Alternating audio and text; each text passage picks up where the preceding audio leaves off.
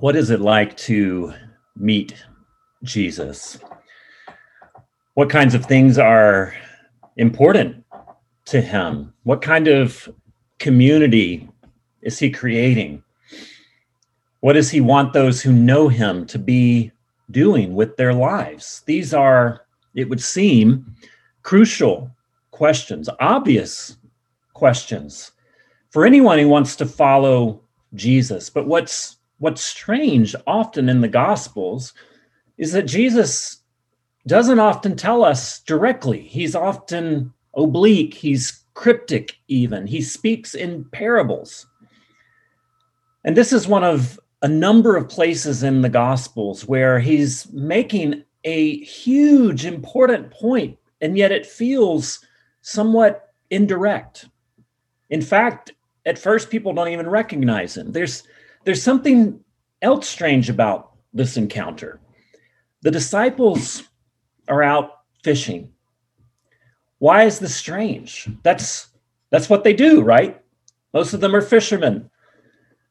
But if we're to accept the traditional chronology of events, this encounter is a second post-resurrection meeting with Jesus. In verse 1, as Stephanie read, Jesus met again with his disciples. That means he's meeting with them again after the resurrection. His disciples have seen him raised from the dead.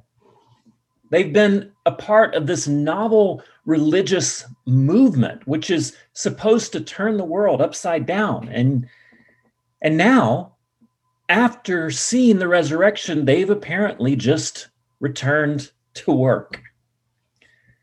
Well, Jesus walks up to them and says, "Hey, how's the fishing going?" John gives more space in his gospel to Jesus's work after the resurrection than any other gospel writer. Matthew contains only 5 verses, Mark none, and Luke only a smattering more. John gives us 2 full chapters after the resurrection. But to me, knowing that, it becomes more strange to consider what John includes rather than what others leave out. He devotes 2 chapters at the end of his gospel to tell us about the significance of the resurrection, Jesus's last-minute instructions to his disciples. What could be more important? But what do we get? We get Jesus helping his friends catch some more fish and then holding a campfire on a beach.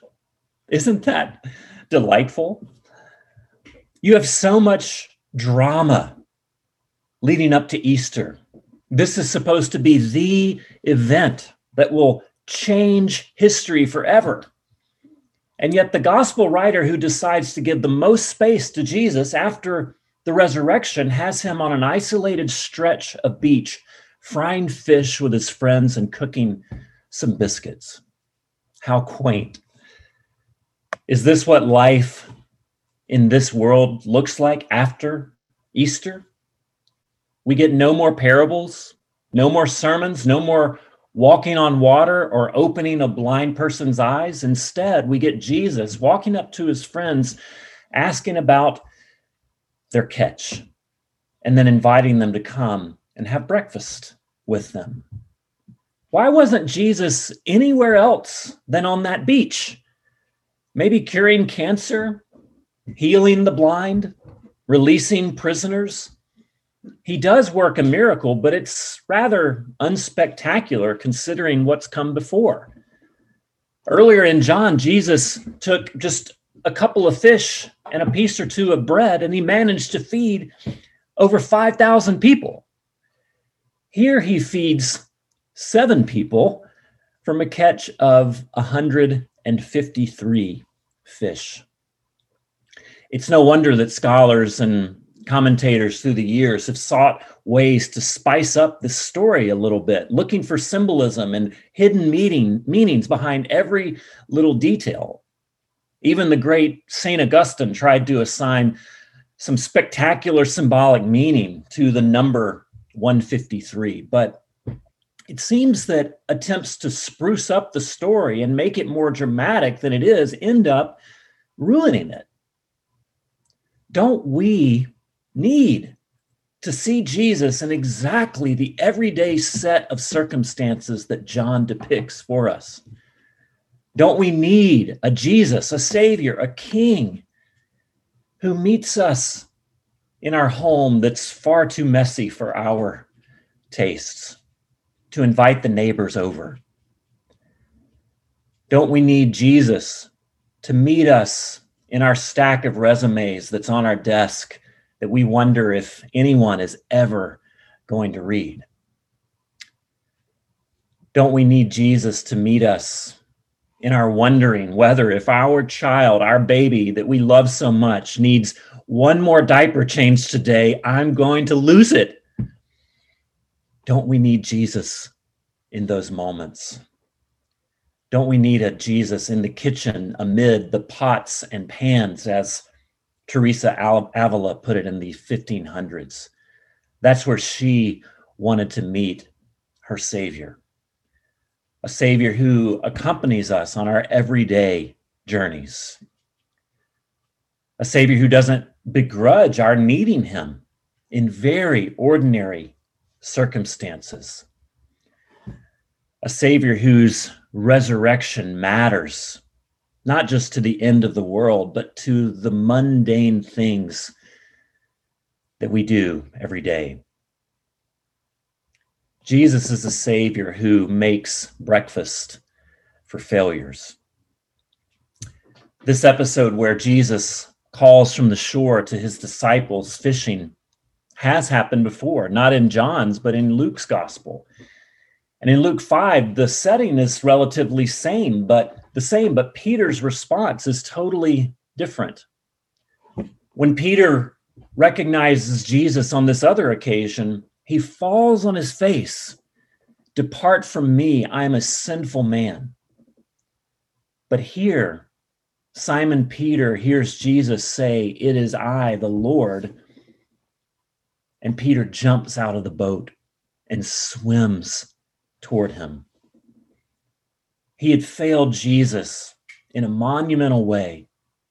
Peter had denied him 3 times, and yet he jumps in the water and swims toward him. In Luke, Peter sees Jesus perform this enormous miracle, and it dawns on him that he's in the presence of divine royalty. He's in the presence of God, and therefore the only appropriate response for Peter is to cower. He recognizes the vast difference between Jesus and himself, and he begins to feel like a fraud. He begins to feel exposed. Who is he? A sinful fisherman to witness the power of God, to be near him in this way. And this is as far as many of us get in our Christian journey. In and of myself, I'm not fit to stand before God. That's true, right? He's holy and I'm not. So in subtle and not so subtle ways, we avoid him. We go through life cowering before God, thinking that he is constantly disappointed in us and always on the verge of being done once and for all. Some of us may even prefer God this way. His anger, you see, is a lot more manageable than his grace. Peter in Luke has seen the power of God, but perhaps he hasn't become accustomed with the mercy of God. He sees Jesus rightly as one who administers the awesome power of God, but perhaps he's not quite fully acquainted with Jesus as the suffering servant who comes to offer forgiveness to failures. And so Peter moves away from Jesus rather than toward him. And so maybe we should ask ourselves this morning, upon reflection of these passages, are you moving toward him, or are you moving away? Or maybe running away. And why? If your understanding of God makes you cower and run, if it makes you wonder if you have any business in his presence, if he truly saw all of you, he would be so disappointed. If that's your conception and it sort of starts and stops there, you know the impossibly holy Jesus, but not the suffering servant who goes to the cross for you and makes breakfast for failures. It's so difficult for those of us who live in that space, isn't it, to show real grace to others. If they knew how holy Jesus was, they'd cower in fear like I do. We want people to have that same experience of God that we do. We don't want to extend grace to them. We don't want them to be apparently so cavalier with his grace. Aren't they serious about sin like I am? But those of us who see Jesus on the beach making breakfast for failures can move toward him without fear and without holding other people's sin over their heads. These are the ones who don't pretend that they can hide their failures from Jesus, but neither do they want to. They may even begin to see their failures as the primary way in which they really encounter Jesus. These are the people that in the midst of failure don't immediately ask, how do I rectify this? How do I fix this? How do I get out of this? How do I remove these feelings of inadequacy as quickly as possible? But instead, in these moments of failure, in these moments of doubt, in these moments of struggle, we ask, what is God saying to me in this? What is he trying to tell me about who he is and I am? How does this failure enable me to be more like him? Do you pause in those moments of failure, in the midst of discomfort, in the midst of confusion? And instead of just trying to move through it to get to the other side, pausing long enough to ask, God, what do you want me to see in this moment? What do I need to see that perhaps I couldn't see in different circumstances?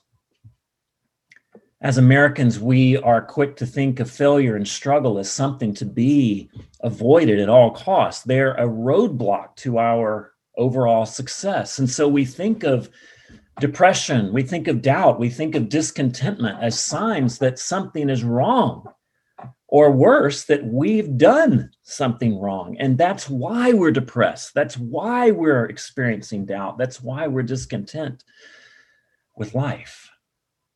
We generally avoid, don't we, thinking about these things as opportunities for spiritual growth, for emotional health, for building integrity and wholeness. We avoid these things because they represent at least a partial loss of ego, and we cannot stand that. They're a chink in the armor of the false self that we have tried so hard to cultivate. Thomas Merton was a 20th century monk and writer, and he says, every one of us is shadowed by an illusory person, a false self.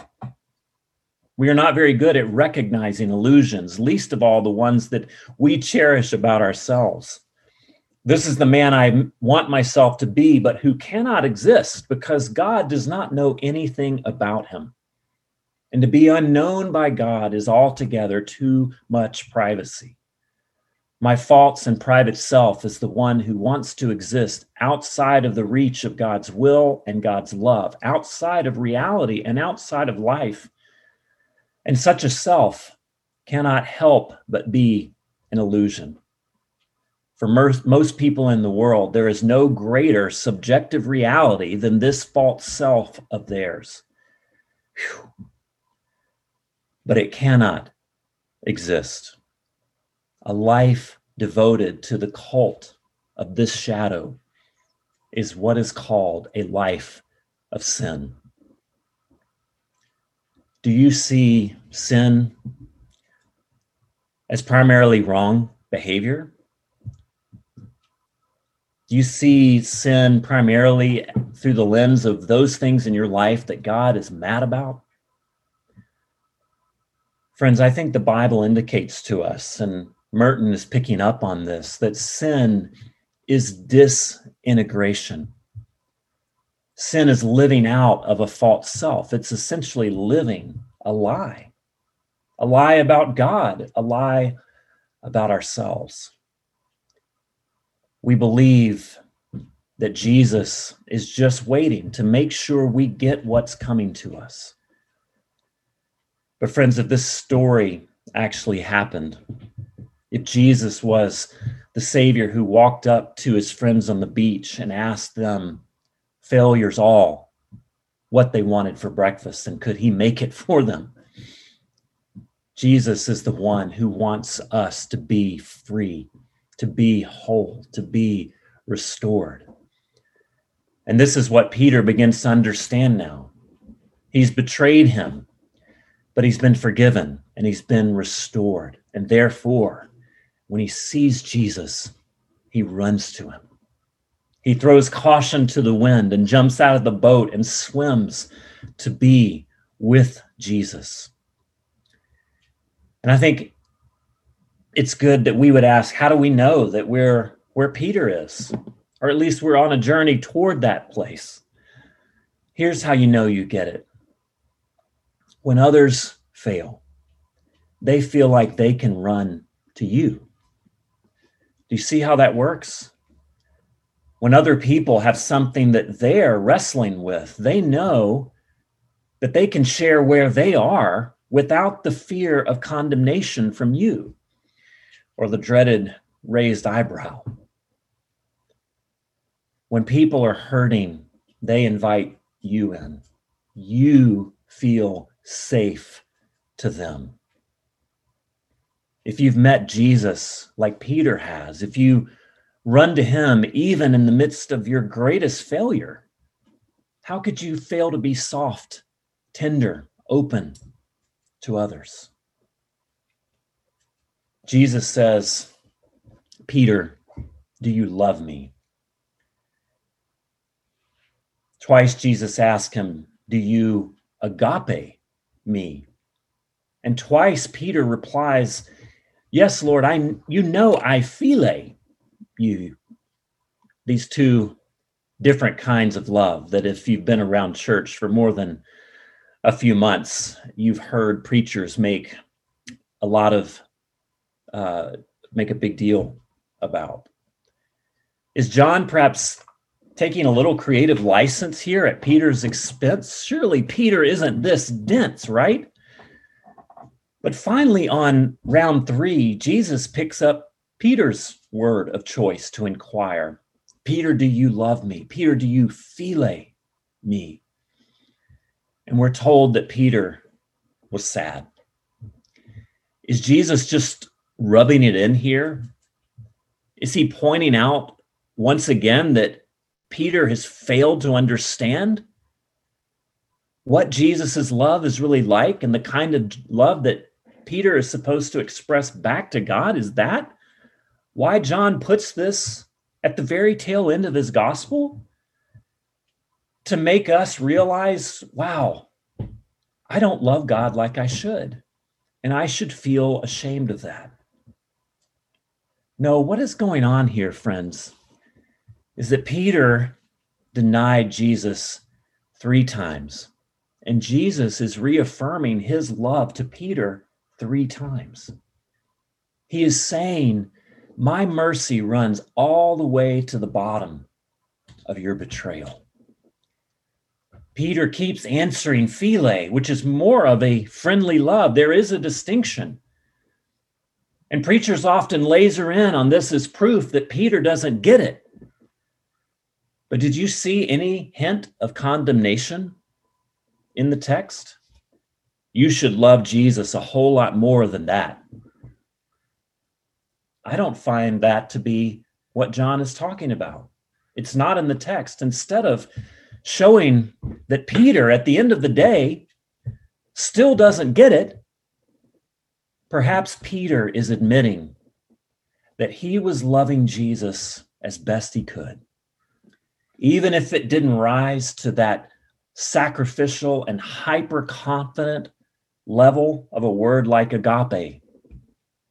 Peter is admitting once again that I don't love you perhaps like I should, but I want to. He's willing to share with Jesus that even after all of this, he's still struggling, and that's okay. That Jesus loves him anyway. And Jesus restores him anyway. How comforting it is. It should be for us to see Jesus accept Peter as he is, warts and foibles and feet of clay and all, and yet still love him, forgive him, restore him. Wouldn't that be a better ending to the gospel rather than, wow, just like Peter, I don't love Jesus enough, and I probably never will. Instead, what we are invited to do at the end of the gospel is to come to Jesus in the midst of our confusion, in the midst of all of the ways that we fail to love him, and to say, would you welcome me again? Jesus comes making a meal for his disciples, and it's a meal of grace. It's a meal that for all time will memorialize his love for his people. And Jesus makes this meal for all of us, his body and his blood. But it's a meal that only failures can really understand. And it's a meal made from the very essential elements of the universe. That is the insurpassable love of God. Will you come and eat this meal? As Paul said, for this reason I kneel before the Father, from whom every family in heaven and on earth derives its name. I pray that out of his glorious riches he may strengthen you with power through his Spirit in your inner being, so that Christ may dwell in your hearts through faith. And I pray that you, being rooted and established in love. Did you catch that? Not rooting and establishing your own love, but being rooted and established in love, may have power together with all the Lord's holy people to grasp how wide and long and high and deep is the love of Christ. And to know that this love that surpasses knowledge, that you may be filled to the measure of all the fullness of God. Let's pray. Father, would you fill us with your fullness? Would you let us grasp how deep and wide and far and broad and thick and lovely and great and magnificent is your love for us as a church and as individuals? Would we take this recognition of your love into the week that waits for us? And would we embody this love for all that we encounter, just as you have embodied it for us? And we pray in the name of your Son, Jesus. Amen.